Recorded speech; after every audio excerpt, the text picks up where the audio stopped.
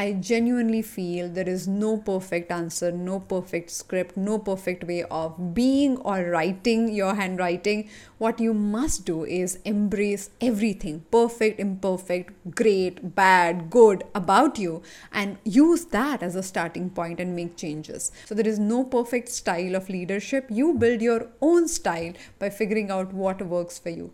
And to do that, Graphology can be a great companion.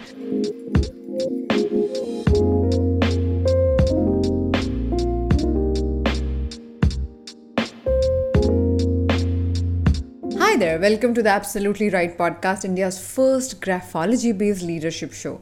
In each conversation, through each episode, we try and understand your personality to see how can you turn yourself into the best leader possible? How can you find that high performance trait in you? And to do that, on our Friday episodes, we talk about specific topics. We are in the middle of a graphology series. There are so many listeners that we have who love our Wednesday conversations where I analyze people and I try to bring their stories and people talk about some amazing stuff.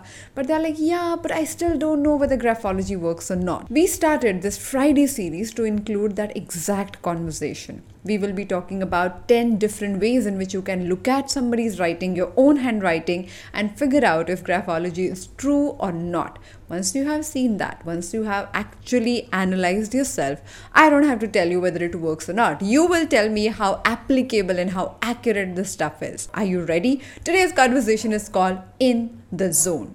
So when we talk about handwriting and when we say that we can analyze your behavior, it's selection of choices that you have made and your body represents that choice. When we talk about zone, we are actually talking about the same selection or choice that happens consciously, unconsciously, knowingly, unknowingly. You might have not thought about how you divide your writing or which area you give more importance to, but that doesn't mean it is not true.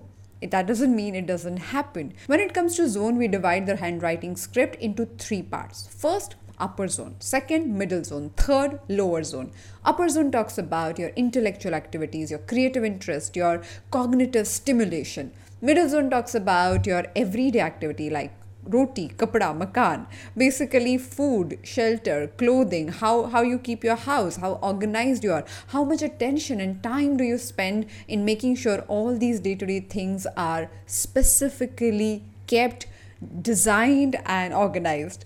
The third area is the lower zone, talking about your social life, about your sexual life, talking about your physical strength, your workout styles, your execution styles, basically talking about your physical movement, which is applicable in all the 4 zones that I spoke about. Now let's understand what it means and what it means to have one zone as your predominated zone. So all of us walk into our everyday life and we have to think and we have to take care of our everyday rigmaroles, and then we also have to execute and run around and work out. So we have to use all the 3 zones that are required, essential.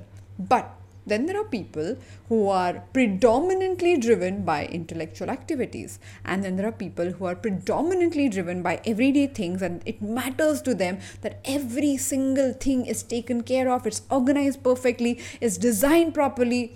And then there are others who give a lot of importance to their physical activities. So if you understand which zone you belong to, you can step into that zone and kill it. You can really know that one area being your strength, being your requirement, being your need, and you can actually build your career, build your life, build your relationships accordingly. But if you try to go against it, if you try to be somebody that you're not and control these desires that you have from within, all you would do is build a frustrating life. And that's what makes this conversation so relevant for you to know what kind of leader, what kind of person, what kind of husband, wife, spouse, parent you choose to be by understanding how can you embrace yourself fully. Let's talk about what is the meaning of predominated upper zones, predominated middle zone, and predominated lower zones. How to spot these zones? Let's begin with the word apt. You remember APT, right? This is India's first mental and emotional fitness gym that we run every Saturday. That was a plug-in, but just look at the formation as of now. The letter A is middle zone because it occupies the middle part of the writing. Letter P has a long extension at the bottom. That extended line builds the lower zone.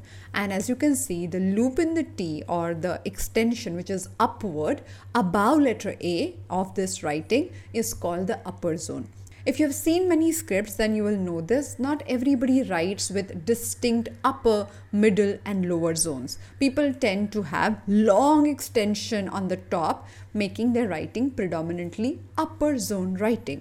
Some people write in a manner that all the letters are predominated in the middle zone. So there is not much of extension on the top, or there is no loop that you can specifically find.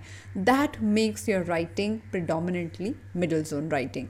And of course, there are writers who have long while loops or long loops in the G, long extension at the bottom. That makes the writer predominantly a lower zone writer.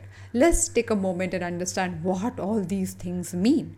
If in your writing the upper zone stands out, then it means that you love intellectual challenges. You're busy thinking about what is the meaning of life, the spiritual pursuit, the philosophical ideas, anything that is cognitive or problem solving or challenging at that level, you jump on it. When other people are struggling with the math problem and they hate it, you're the one sitting there really looking at how can you find the best possible solution, only because it stimulates your mental abilities. And it need not be math. It could be anything. It could be art, it could be philosophy, it could be imagination. What matters is that you keep your brain, your thinking activated. If your writing is dominated in the middle zone area, then everyday activities matter to you a lot. You actually spend time organizing things around, running them in a smooth, impeccable manner, making sure that every small detail is taken care of. Now, these people love to do activities which do not bother them intellectually or do not force them to run around a lot. So that day to day, that middle zone area is where they come alive. They do a brilliant job of that. These are great homemakers, people who can run offices, run administration very well. These people also manage operations that require a lot of system execution, doing one thing again and again every single day. The third zone is the lower zone. If that is predominated, then people are driven by variety of interests. They're curious, they want to look at the world, they want to pick up specific flavors, specific colors. This zone can bring in variety, flirtation, physical enthusiasm, sexual exploration. Now, this feels risky to many people and they're like, oh my God, does that mean you are like this promiscuous person? No, you're not. You're just curious person. I know so many people with predominated lower zones who actually manage to be the explorer in creative and execution related areas. And they are these phenomenal designers, artists.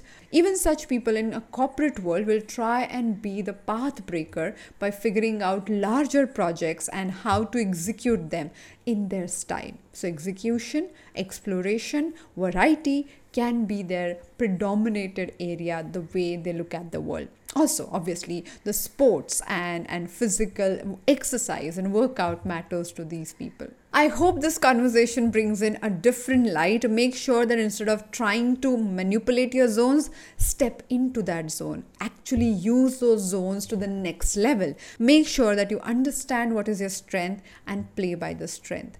I genuinely feel there is no perfect answer, no perfect script, no perfect way of being or writing your handwriting. What you must do is embrace everything, perfect, imperfect, great, bad, good, about you, and use that as a starting point and make changes. Most people stand there and keep resisting who they are, and that's one of the most frustrating parts of trying to fit in, frustrating part of not being able to be happy in whatever you're doing. So there is no perfect style of leadership. You build your own style by figuring out what works for you. And to do that, Graphology can be a great companion. Thank you so much for joining me one more time on the Absolutely Right podcast. If you have any question for me, if you think that the analysis is great and if you want to give me feedback, then my email ID is writ@aditisurana.com.